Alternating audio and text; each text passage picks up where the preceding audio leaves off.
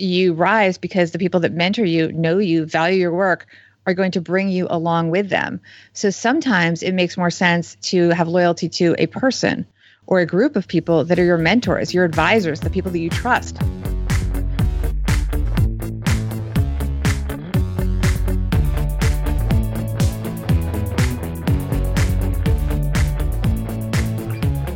Welcome to The Fi Show, where you get a behind-the-scenes look into financial independence. Here's your host, Cody and Justin. Hello and welcome to another episode of The Fi Show, but I could not be doing this thing alone, so let's check in with my awesome co-host, Justin. What's up, man? You know, not as exciting this week, kind of keeping things local, heading up to Portland, Maine, though, this weekend for a nice little festival. So, you know, not just sitting on the couch. How about yourself, Cody? Well, I just actually came back from a pretty fun weekend. I went to the Florida-Georgia Line concert on Friday and then hung out at the lake house on Saturday and Sunday. So overall, awesome weekend. Awesome. You talking about going to a concert reminded me that just this past week I went to a Blink-182 Lil Wayne concert. And speaking of awesome collaborations, we had a great guest on today that has just such a storied background, much like those great artists, but a little bit different space. I mean, she's been on CNBC, PBS, CNN, Reuters. You know, she's interviewed all the big dogs, the Tony Robbins of the world. Just a really awesome backstory. But let's don't tell everything. Bobbi, take it away. I would say that started pretty early on. My dad was a Wall Street guy, and my siblings and I got very early lessons about money, just in day-to-day stuff, much like I do with I have a 12-year-old today. And I remember having to put together a budget that he would literally sit us in his study. He had a little study with a couch, and we would sit there, and he would not give us an allowance per se. We would present to him, and we'd have to do it for sort of the semester of school, how much money we felt we needed. We had to show him the breakdown of where we needed the money for. And I always underestimated, because when you're asking for something for so many months, it seemed like a really big number. So that was one of my challenges. But he would then give us the money for the semester, and then that would be it. And we were done. So that's kind of my earliest memory of really talking about it. But I think it was always a conversation, because my father wanted us to understand how the financial markets worked, even as kids, so we could understand what he did. Because we thought he was a bank teller for a while. He was actually an investment banker, but we didn't really understand the difference. So he was working on us early on. And so one thing I'm curious about is, because we have a lot of people come on who have very different backgrounds, where either they were kind of low income or never talked about money, and they have this kind of thing inside them where they're trying to just do better than what their parents did, or just kind of make up for that slow start. Do you see any negatives with the way you were raised? I mean, obviously it's awesome to have a parent who's talking to you about financial things, but is there anything you look back on and think, ooh, that maybe actually hurt me a little bit? I think it's really important to understand how fortunate I've been. So I would never use the word negative. I think everyone in their life has their struggles, and even, you know, someone with infinite finances, which I certainly don't have, is going to have their own day-to-day struggles. But I would never say that it's a negative. I think that I've been so fortunate. So I don't like that word for anything like that. That's not to say I don't have struggles. As I mentioned earlier, I always under budgeted because I just felt so guilty about taking this money from my dad. It sounded like so much money. And they always had us, we had jobs. I had my first job at age 15. I remember I had this polyester yellow uniform. I made minimum wage at the Wyckoff Bakery in Wyckoff, New Jersey. And I had to memorize the price of every baked good. And I was not very good at it. It was very complicated. There was a lot of math, a lot of numbers happening. So many people coming in on the weekends wanting different baked goods. And you would see all this chaos that went on behind the scenes. So I was, learning the value of how hard it was to earn money pretty early on.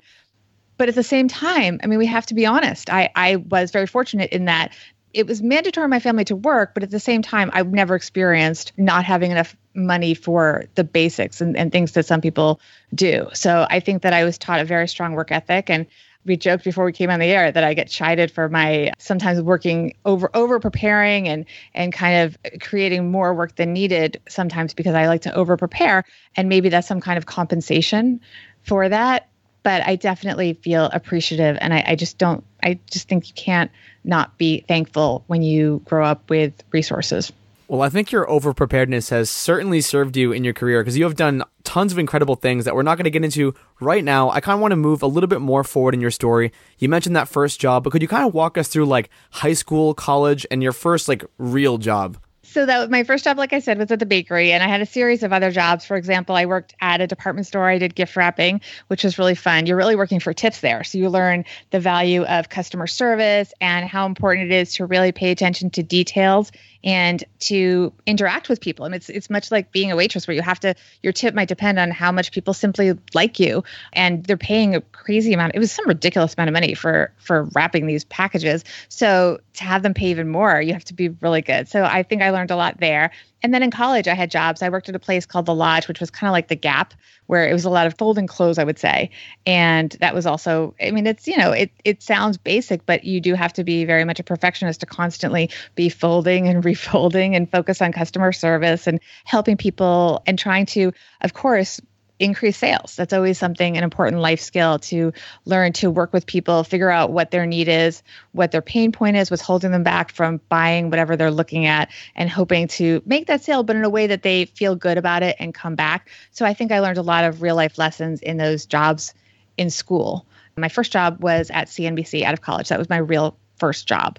I should say I was an intern at CNN the summer before graduating college. So that was a great life experience. And I should mention, talking about overcompensating, in order to get experience at that internship, which I was very privileged to be able to work there because it didn't pay. So the fact that I was able to work in an unpaid internship over the summer is something that I look back on, and I am so appreciative that I had that opportunity to be able to work without pay. Now they do pay interns. I don't know about CNN, but a lot of media companies do pay interns now, which is a good thing. But I went and worked on overnights at CNN as an intern because that's where you could get the most experience. During the day, they didn't really need that much help. But if you went in on the overnight shift, it was very empty and they were desperate for help and they would give you more to do.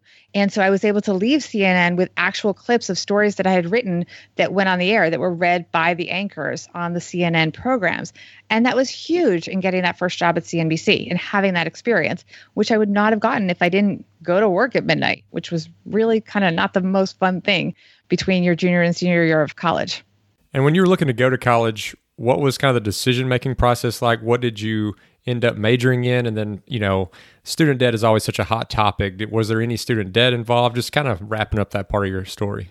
Again, I was just incredibly fortunate. I did not have student debt. My parents were able to pay for it. So I just have to be really appreciative of that. I do know that one thing that my family has done is that through generations, I know that my grandfather had put aside money while my father was building his business.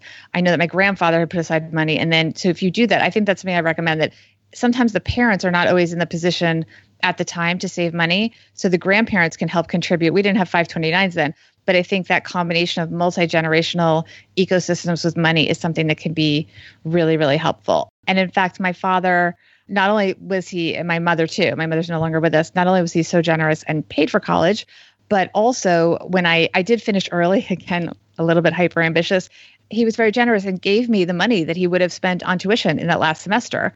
And that helped me with a down payment on the studio apartment that I bought at age 23, which is ultimately led to the fact that I can live in New York City now, because I was able to flip real estate throughout my years into what's now a family-sized apartment in Manhattan. But it started with a very modest studio apartment in New York City at age 23 that I bought in part with the money that my dad let me keep that had been earmarked for college because I finished early. I also had the money from the jobs we talked about. Wow. Okay, so you just threw down a whole lot of stuff we can talk about. And honestly, it was more than I was expecting to talk about. But I really want to kind of dive through your 20s and understand and realize the types of things you were doing for money, the skills you were acquiring. So are you still working at, was it CNBC? Was that straight out of school? Yeah, CNBC was my first real job out of school. And so at that time, you're also flipping real estate. Like, what else are you doing for money? It just seems like you're doing everything. Flipped a few apartments over the years. I wasn't flipping constantly, but I did buy that with the intention that I could not afford to rent in New York City long term. It's just exorbitant here. But the real estate market was really in a slump. So this was the early 90s. And in fact, the market was going down when I bought. And my dad, who, as you can gather, is a very smart investor, he said to me, look, and by the way, I also lived at home, I should say. I bought at 23, graduated school at 22, lived at home in between, again, saving money at home. So I was commuting to my first job. So I wasn't paying rent, again, saving money to do that. And so my dad basically came to me. He's like, this rent thing, I don't want you, the roommate thing, it's just never, what happens often in New York is you have a lot of roommates and very often you have no choice. So because your parents don't live in the area, fine. But I had a choice. And if you get into the roommate and rent thing, it can be forever, because how can you save when you're paying such exorbitant rent? It's crazy. The rents here are literally bananas. So he felt strongly that I should buy. And the studio apartment, I'll tell you, it was $90,000. And so I was able to save the down payment because the real estate market was in such a slump. And this was, again, not a super fancy studio apartment. And the feeling was, even if it went down in value, I would not be leveraged enough that I would have to sell. So I could wait it out, was the idea. But the market did, in fact, go down. And I have a friend that then bought the same studio apartment on a higher floor. Get this, guys. A year later, you want to know the number? I would love to. She bought it for $67,000, and it was nicer. And it was nicer, guys. And she flipped it for more. She did better than I did. So, I mean, the market went down, but I still did fine.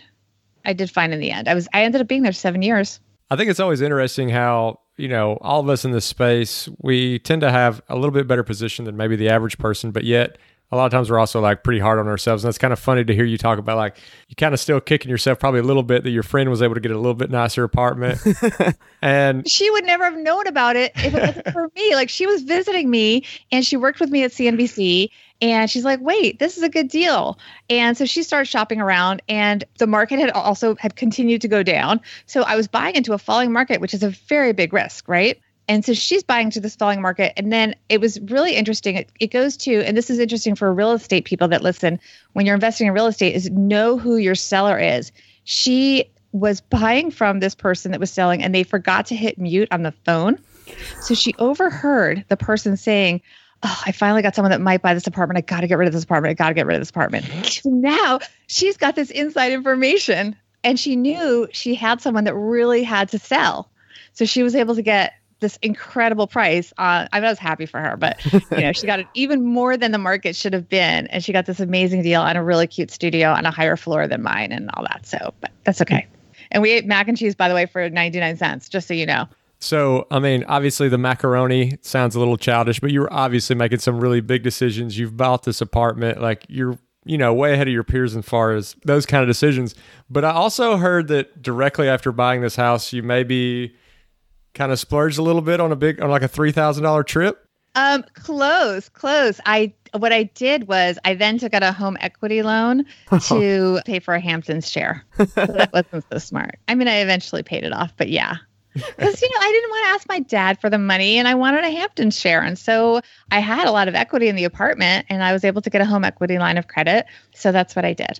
So I really want to hop back to kind of the career part. So you're working at CNBC doing what exactly? So I started as what's called a news associate, and that's basically a grunt. So you Xerox, there was Xeroxing at the time. You bring the producers scripts, you put in the graphic orders.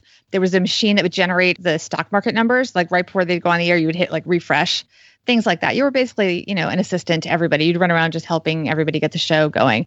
And you would do every third hour. So I would do like, let's say the 6 a.m. show. So you'd get there at like 4 a.m, and you would be on the 6 o'clock show, the 9 o'clock show, and like the noon show, and then you'd be done at like 4.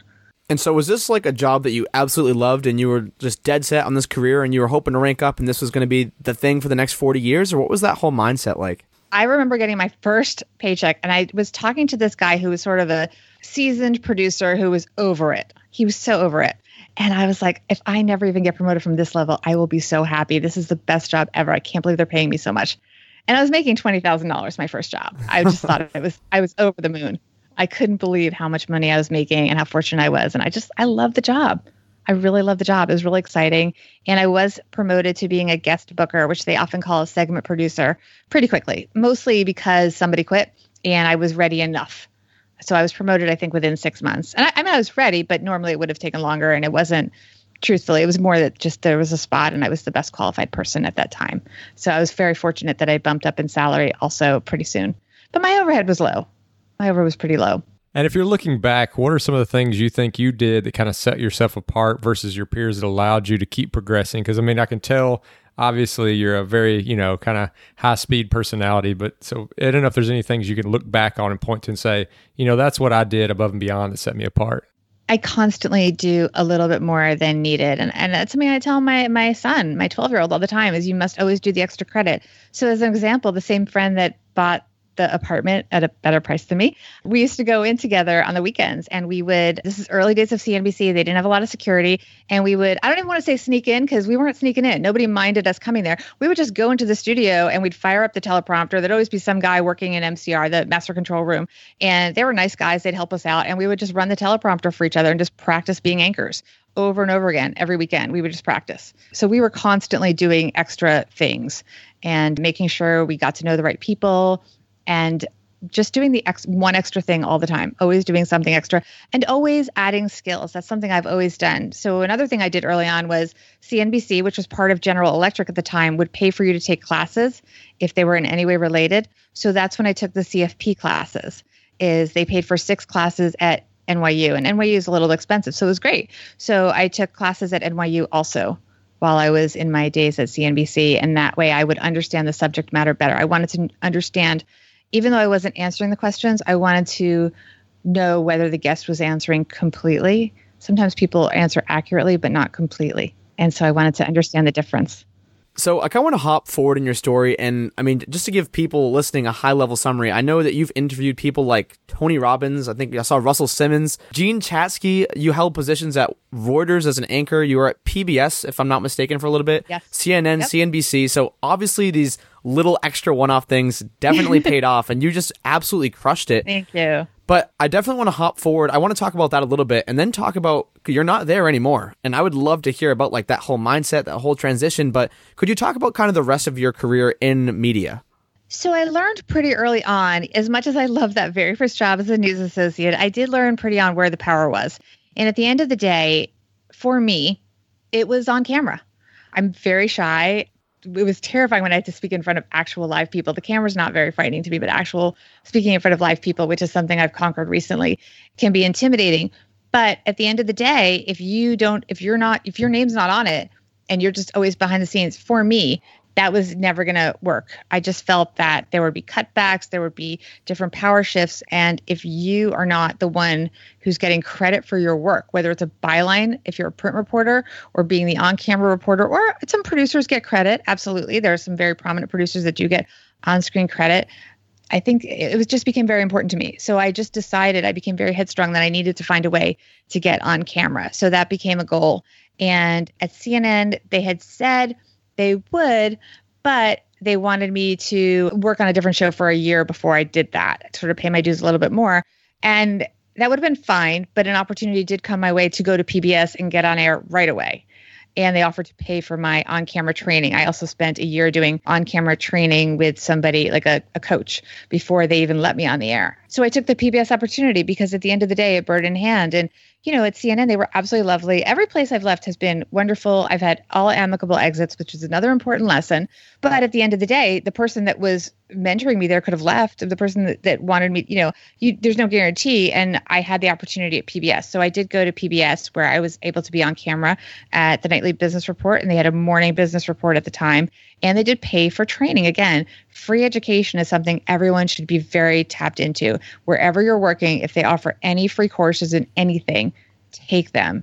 Absolutely. So that was great. But I basically spent a year being told I was going to be on the air and auditioning over and over again. I remember doing a stand-up. Some sports team had gone public, and I got an outfit that fit the sports team, and I shot it at I found a baseball mound in New York City or something, and it was so beautiful. And then they wouldn't air it because they said my hair was messy and it was distracting. And so it didn't get on the air. So I mean, oh my goodness, they put me through the ringer to get on camera. It was really hard. I worked really hard. I was really bad too, probably, but eventually I made it. And so the one thing you were kind of talking about there was that, the bird in hand, you get this opportunity and you kind of took it. When you're talking to people, do you have any advice on kind of how far to take loyalty to a company and where to kind of start focusing on yourself? Because, you've got that immediate need, but then you've got that long-term career, and just kind of how you balance that. I love that question. I think it's very precarious. And to some degree, people have to feel out their own situations. I would reframe it and say loyalty to a person. Because at the end of the day, you're hired by a person, not necessarily, yes, the company, but very often, if we're being honest, you rise because the people that mentor you, know you, value your work, are going to bring you along with them. So sometimes it makes more sense to have loyalty to a person or a group of people that are your mentors, your advisors, the people that you trust. And so maybe think about that. I think companies is very tricky, especially right now. We have a very strong economy, but if things change, there could be cutbacks, there could be layoffs, and some very good people through no fault of their own could find themselves out of a job. I remember after 9/11, where I very foolishly risked my life doing some reporting. It was just stupid. But anyway, just a few months later, Reuters was having layoffs. I wasn't laid off, but I could have been. And think about that. I had only been at the company for a few months. I risked my life going back over police lines, which again was stupid. And yet the company is going to lay me off 3 months later. It's not worth it. So, I mean, at the end of the day, it is a job. And I think it's important to work your hardest, but to know that it's a company. People is a different thing. Loyalty to people, I think, is very important and very special. If you have a bond with somebody that's mentored you or that you are a mentor for, that's something really worth holding on to. So I can tell this is genuine because you did make the decision to say, you know what, screw the company. I'm going on my own. Could you talk about that transition, what it was like? And also, I'm actually curious. I'm not exactly sure of the exact timeline of Financial Grownup, the brand, the book. Now you have a podcast. You have 2 podcasts, actually. Could you just talk about that whole transformation? So first of all, I definitely would not. The exit from Reuters was extremely amicable. I had been there for 15 years. I had done interviews with every CEO I had basically wanted to do an interview with. I had done infinite interviews about the economy and the Fed and the stock market and all of that. And I was really done. I was done. I was ready for the next adventure. And I just came up with an idea to create a personal brand. I walk a lot in Central Park and I do a lot of brainstorming there. And one day I just thought of the idea of, grown-ups. And I thought Money Grownup was sort of taken, and I thought Financial Grownup. It just rang true to me, and it fit with what was sort of top of mind, which was that by this point, I was over 40. I'm at this office, and all these mainly young women, but young men too, but mainly young women were asking me all this financial advice. And I felt like, wow, everyone's trying to be a grown-up. These kids want to be financial grown-ups, and I should write a book for them. So the book was really for these young girls that were asking me this advice. And I did conceive it to a large degree as an exit strategy from Reuters. I wanted to do something, but I didn't want to just quit. I wanted to create a personal brand before I left. And so the book was very much sort of the first stake in the ground to do that. But I wanted to stress that it was extremely amicable from Reuters, to the point where when I had the idea for the book, the first thing I did was go in and meet with the editor-in-chief of Reuters, tell him the idea. I didn't say, and I'm going to leave, but I did say, I have this idea for a book. What do you think? And I made sure to get his buy-in and his support, and made sure to check in with all the stakeholders in the company, between him, my direct boss, people around me, even the ethics department, the public relations department.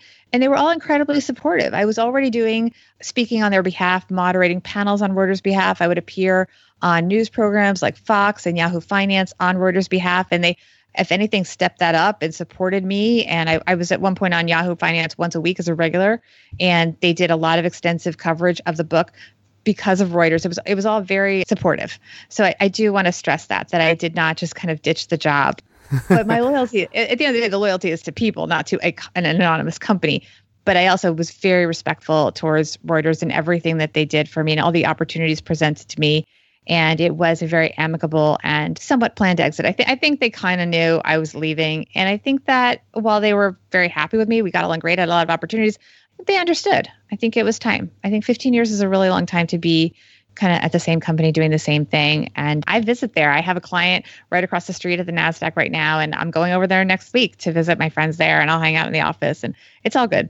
So you've got this 15-year career just at this one company, but you've obviously built this pretty good career for yourself, and you're looking at stepping out on your own. And I'm assuming you have kids at this time? Yeah, so I have 2 stepchildren. One is 22. She just graduated college, Indiana. Very proud of her. She does a great job. I have a 19-year-old stepson who's a sophomore in college. And then I have a 12-year-old son with my husband who is in 6th grade. He's away at camp right now. So you're looking at kind of stepping away from this safe corporate environment to going out on your own. Did you have any kind of gates during that transition period where you're saying, okay, if the side stuff takes off to this point, then I will leave? Or were you full in, like knowing I am leaving regardless of what happens? I took 3 years to plan my exit, guys. 3 years. 3 years of side hustling. And what I did is I created multiple income streams. I mean, I did have the book, and I created a system to write it where I would drop my son off the earliest possible at a school. I had a specific place that I would go and write, and I wouldn't go into work early anymore. I used to go into work really early, be on all the global calls. I just dropped it. And I just worked, I always did my job in full, but I let the people under me do the things that they could do and delegated, because I was the head of the little unit at that time. I don't call it little unit. I was the head of business video for the United States. So it was a good job, but I wasn't on the morning call to London anymore. I had to let some things go, but I had the book. I started doing some corporate ghostwriting that can be very lucrative. That's something Cody knows a lot about with freelancing. You can make a lot of money doing that kind of stuff.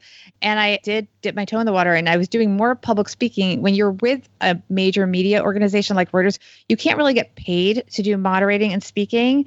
But first of all, once I was leaving, I set things up far ahead when I kind of knew I was leaving that was going to be paid, and I would have just had to forfeit it to charity or something if I didn't leave. But I was doing those things so that I would have a speaking reel, so that I would have contacts and setting everything up and making sure I had a pathway to money. And the other thing, this is something I haven't really talked about, guys. You're going to get a scoop here. Ooh. People should know, if you are going to off-ramp a job, okay, this is really important. Find out. Make friends with the HR department or look at the seasonal patterns. Reuters is a union shop. It has very seasonal patterns. And every November, pretty much, they have buybacks. They offer buyouts. They offer buyouts almost every November. So I knew my book was coming out in October. I knew. So it's a union, so I could not be laid off. I was too senior. But I also could potentially be offered a buyout. And sure enough, that November, they did have buyouts. And so my book came out in October. They had buyouts in November. They asked me to delay. So I delayed until February actually leaving. And we did keep that, that wasn't publicly discussed, but I did know I was going to leave. And so I did leave in February, but I did leave with a package. And I think it's really important that people know that, because people only think of it as layoffs. But if you're at a company for more than, let's say, 5 years, and you think they might be having buyouts, sit tight.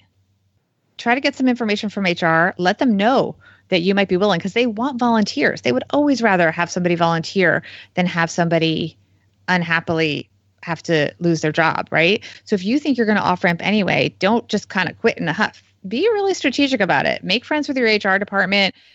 Find out what's going on behind the scenes. Find out if maybe they're willing to just create one for you. Maybe they're overstaffed in your area or something, and there might be a nice goodbye package for you. So I was able to do that. I mean, we negotiated, like I said, because I was the head of this department, they did want to rejigger things. And so I stayed a little bit longer than I would have liked to some degree, but I was there till mid-February.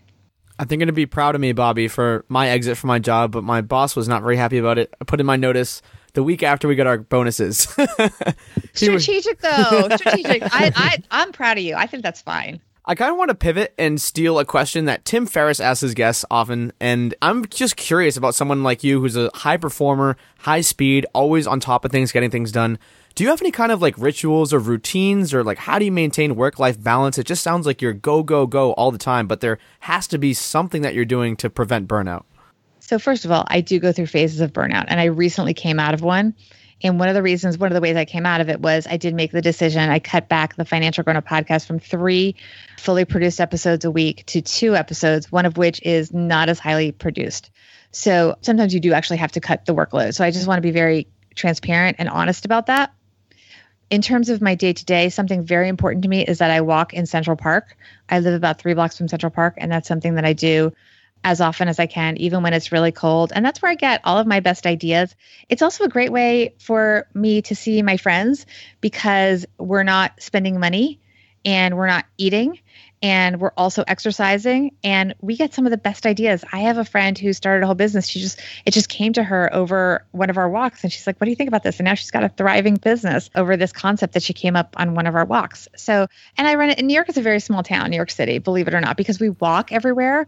So we are very social, and we run into people more than a lot of cities where everyone's in their car. It might be smaller, but New York City, we're walking everywhere pretty much. So you run into people when you go walking in the park, and I think it's really good for my mood. I think socializing in that way, just running into friends and having that casual conversation with people that wasn't planned, can be really good.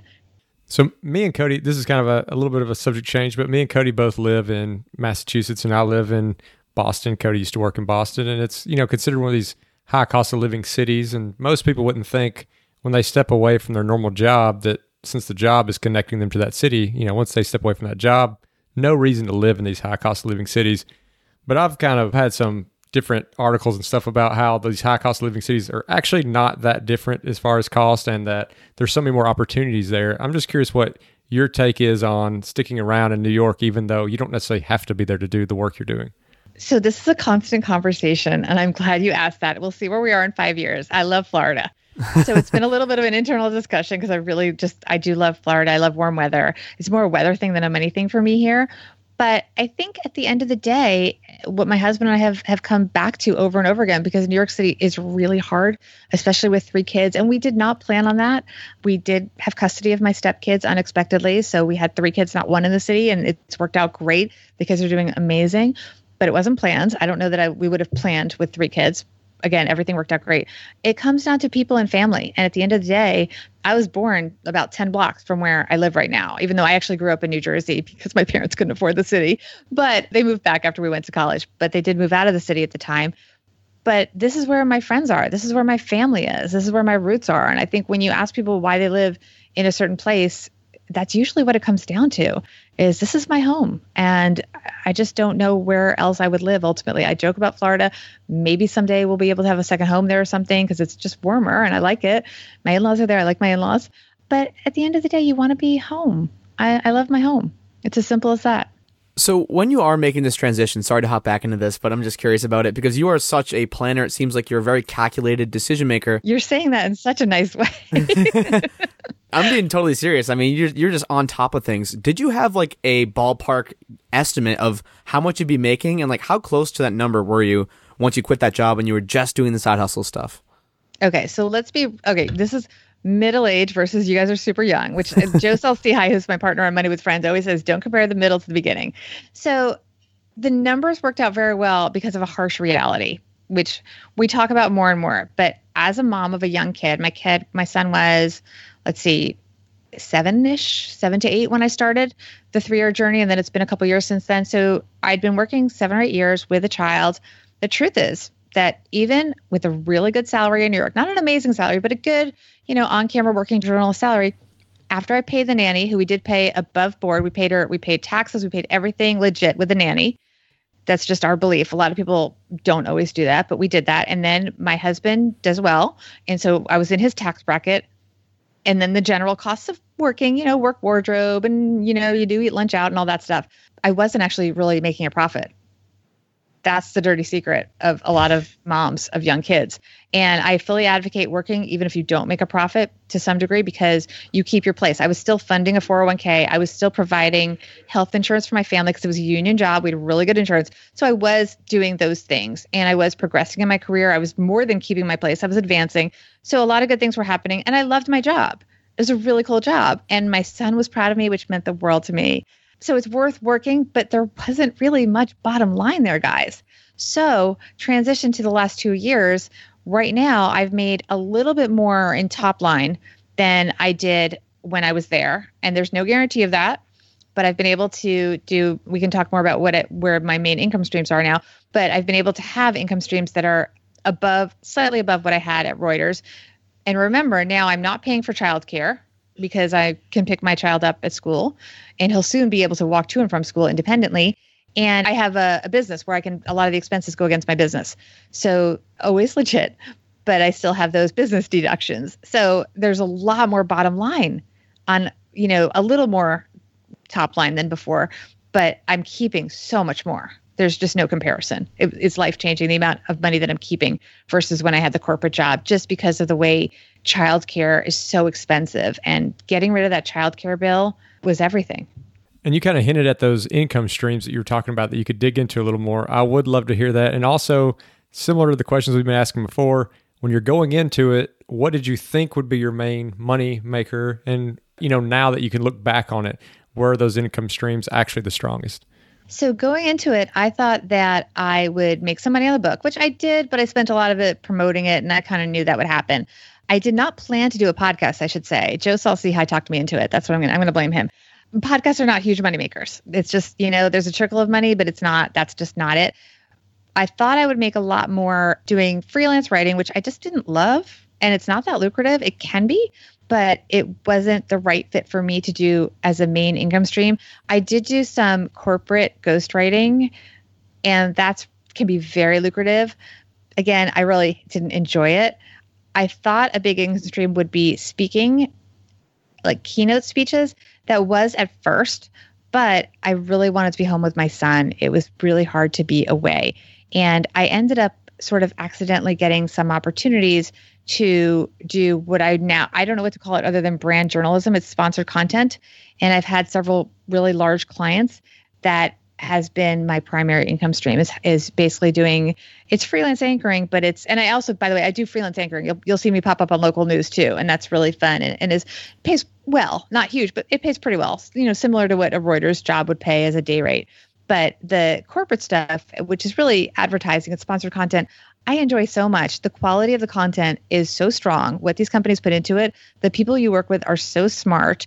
It's really the best and brightest. It's a great industry to be part of. And I really enjoy working with companies, helping to get their message out and helping to highlight their executives' expertise in different areas. And I've been able to travel the country through that and just lots of really fun stuff. I've had amazing experiences going to conferences. I've also done, which I never thought was even a thing, I've emceed conferences. And that can be really lucrative. And that never occurred to me that was something I would do. I thought I would be the speaker, but it's also a lot of fun to welcome everyone and introducing the speakers and then moderating the panels afterwards and debriefing the speakers. It's really, I enjoy it so much. So I've had a lot of fun with that. And those are just, a lot more lucrative than, writing articles for me. And I'm also just not the best print writer, even though I did have a column at Reuters. I had a globally syndicated column on millennial personal finance issues. They edited a lot. I got a lot of help from the wonderful team there. I'm not the best writer. I'm a good writer, but I'm not the best writer. It doesn't come so naturally to me. So, and how did you get into the branded sponsorship? And if somebody else was wanting to kind of follow in your footsteps, what advice do you have for them? A lot of it has to do with just having built the career that I did. A lot of them they're coming to me. I do work with an agent, so he can be a liaison, but ultimately it's my resume and that they already know me in the space. So it can be challenging. I would say it's kind of a second career if you want to have that credibility. And I will tell you, the clients do care, some of them at least, that I do have a CFP because it does give me that additional credibility in addition to the journalism background that I do understand the material, because some of it can be very cerebral. Sometimes I'm interviewing an executive about hedge funds and complicated trading strategies, and they do want to be confident that I understand the material. Another client, we were traveling to different conferences, interviewing CEOs, and they were just, I had no warning, no preparation. Sometimes they're just sitting down in front of me and you have to be ready on your feet with it. So it is a skill set that I think does take years to develop, and people should absolutely do that if they want to get into it. But I do think you have to put in the time and really have the career credibility to do that, depending on who you're working with. I've been very lucky to have really amazing large company clients. How hard were you working when you started working for yourself versus in the job? I work so much harder than I ever did. And I think that's often true, that people have this concept that an entrepreneur lifestyle is a certain way. But the truth is, if you're going to be successful, you probably will work harder for yourself than you ever will for anyone else. One thing I wanted to ask that we really haven't covered yet, because this is something that me and Cody can't really give any expertise on, is for people who have young kids like you do and you're raising them, do you have any advice for raising a child to kind of come out with those strong money skills? I mean, I know you're used to giving advice to the 20-somethings that are looking to be an adult, but when you're looking at raising your own kid, any advice for the fam listeners out there? Well, first of all, I'm glad you asked this. So I'm doing okay, I think, with my 12-year-old. I'm struggling with my stepkids who are 19 and 22. And in fact, that struggle is the inspiration for the book that I am writing right now called Raising Financial Grownups, which is about how to teach kids basically 16 to 26 about money and the real world skills, like getting their first paycheck. We've been working my stepdaughter's onboarding for her job and going through all the health insurance options. And I'm explaining the HSA, how that's different from an FSA. I mean, I get very passionate about HSAs because I didn't have that. So I get really excited. I'm like, you don't understand. It's tax-free in and out. It doesn't get better than that. And she just looks at me like, okay, I guess I'll do the HSA, whatever. But for the little one, we have a lot of fun. He's kind of used to it because he grew up with me doing this. And we make lessons every day through life, whether it's we were going to a cooking class and we walked by the sort of mall in New York City and there was a Gucci store. And he said, "Oh, Mom, I heard that in the music video or some song that he was listening to. He heard of Gucci." He says, "Why don't we ever shop there?" I'm like, I don't have any Gucci stuff. So it's just not my thing. It's totally cool if people are into it. But anyway, I don't have Gucci. So I'm like, well, let's go check it out. So we go into Gucci and I said, well, what do you like? And because he's like, maybe I'll get you a present, Mommy. Okay. So we pick up this scarf among other things. And I did a whole Instagram story on this. It's hysterical.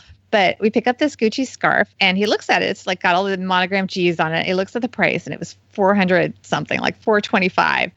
And I said, well, what do you think about that? He says, Mom, I can totally get this for you so much cheaper. I was like, oh, where? He's like, Mom, the Gap.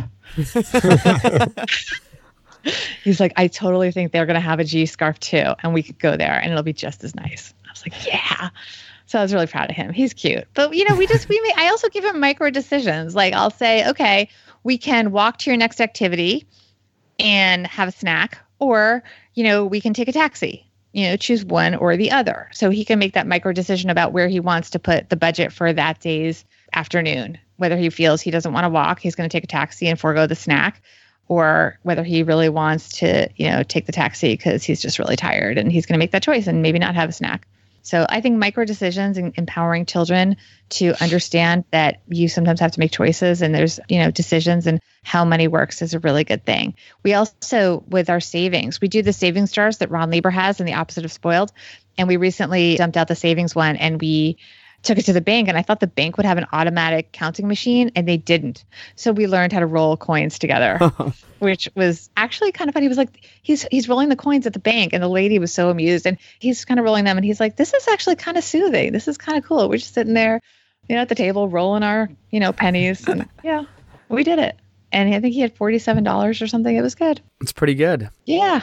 So, Bobbi, one of the last things before we get into the final few questions, just in the interest of time, I really want to ask you is, as someone who's kind of done messaging their whole career, like your job was to get information out to the masses in the most digestible way possible, what do we need to do as content creators to actually get people to start caring about personal finance? Oh, that's such a good question. I wish I could ask, you guys could teach me a lot about that. You do such a wonderful job.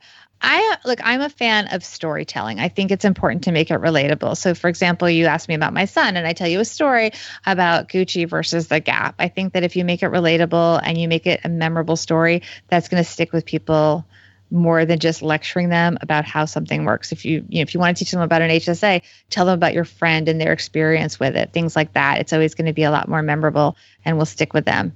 All right, Bobbi. Well, thank you so much for coming on the show. A lot of good tidbits. You have a really cool career and backstory, but obviously we can't cover everything here. So if people want to get more information and follow along with your story, where's the best place for them to look and reach out? So my website is BobbiRebell.com. That's BobbiRebell.com. From there, you can get to pretty much everything. One question we love to ask all of our guests is if you could give the listeners one little tidbit of information to help them on their path to financial independence, what would it be? Always be learning. Keep learning. Always, through your whole life. Take every class someone will give you. Take every course someone will give you. I am also an advocate of the focused course. So when I was studying for the CFP, I paid for the top premium course, which had in-person, and you could get a check-in from the professor. You could also have online where you could play it over and over again. I do believe in the value of investing in courses and education throughout your life. So always be learning. And certainly if your employer will pay for courses, take as much as you can. All righty. Well, now it's time for you to learn something, and that's going to be what the final question is. And I know you're not prepared. Cody's not prepared. No one is ever prepared for this wild card question. Are you ready? I am not ready, but you're going to ask it anyway. Well, obviously you're not. So I know you got 3 kids. You've got the young one. Kids are always interesting to me because they're so smart, but yet at the same time, they're so gullible with all these random things. I want to hear what's the funniest lie that you ever told your son that you made him believe. Oh my goodness. I don't know. I don't lie to my child. I'll tell you a better one though. I will tell you. So my husband, when we were dating, totally straight faced, I made these brownies that were full fat, everything in them. I looked at him straight in the eye and I was like, these are totally fat free. And he brought them to the office and he was like, oh my God, my girlfriend made these brownies. They are totally fat free. And everyone thought they were so good. And they all believed me. I was thinking that was going to be a pot brownie story, but I would not tell that on this show if that was true. I'll take that as a consolation answer. That's good enough. I don't know. If you gave more time, but I don't know if I lie to my children. I don't know about that. What's little white lies just to get them to, to kind of act right?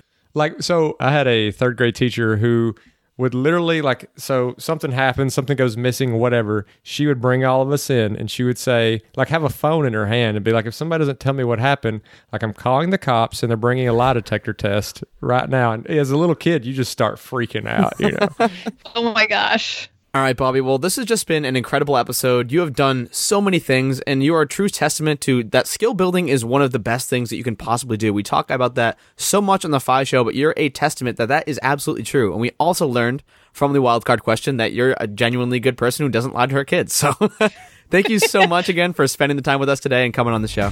Thank you. Wow, Cody, that was another episode that had just a little bit of everything from a corporate career to children to real estate to, the upbringing. What did you think of the episode? What I really liked about the episode was that it really reinforces a lot of the things that we always talk about week after week on the FI Show. Bobbi is not satisfied with just being mediocre, middle of the pack. She's always gaining new skills. She always has that one step ahead of the competition, and clearly that's definitely lent to a lot of her success.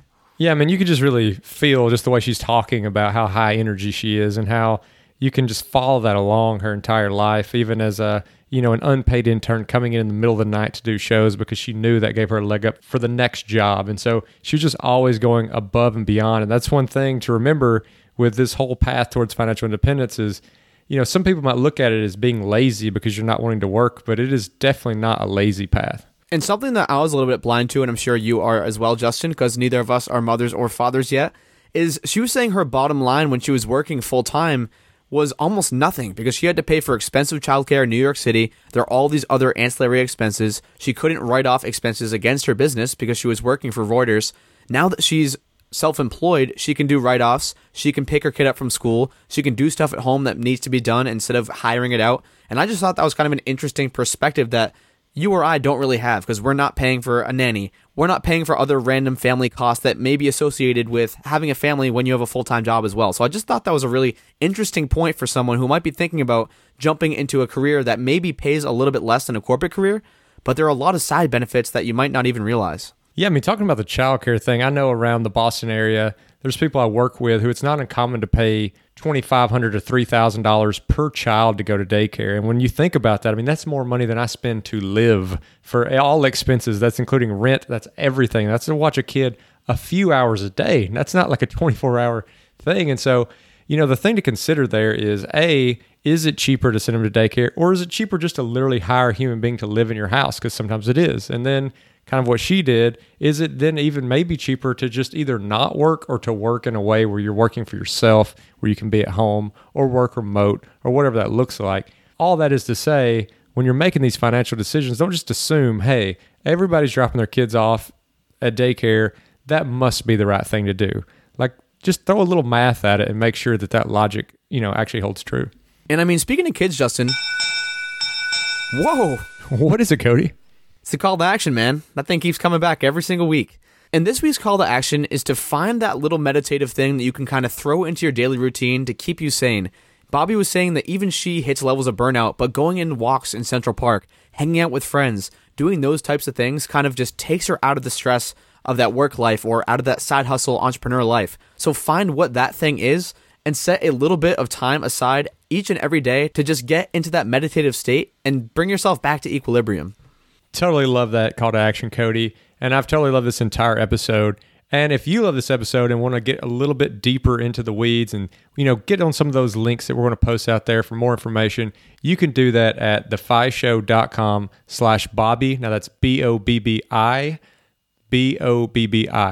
And as always, if you want to be a part of the most awesome, inclusive, top-notch group you're ever going to find online, you can do that at thefishow.com/community, which links to our Facebook group. And as always, if you want us to keep getting on these high-caliber guests, please go out there, leave the 5-star reviews, leave the comments, leave the thumbs up, share this thing.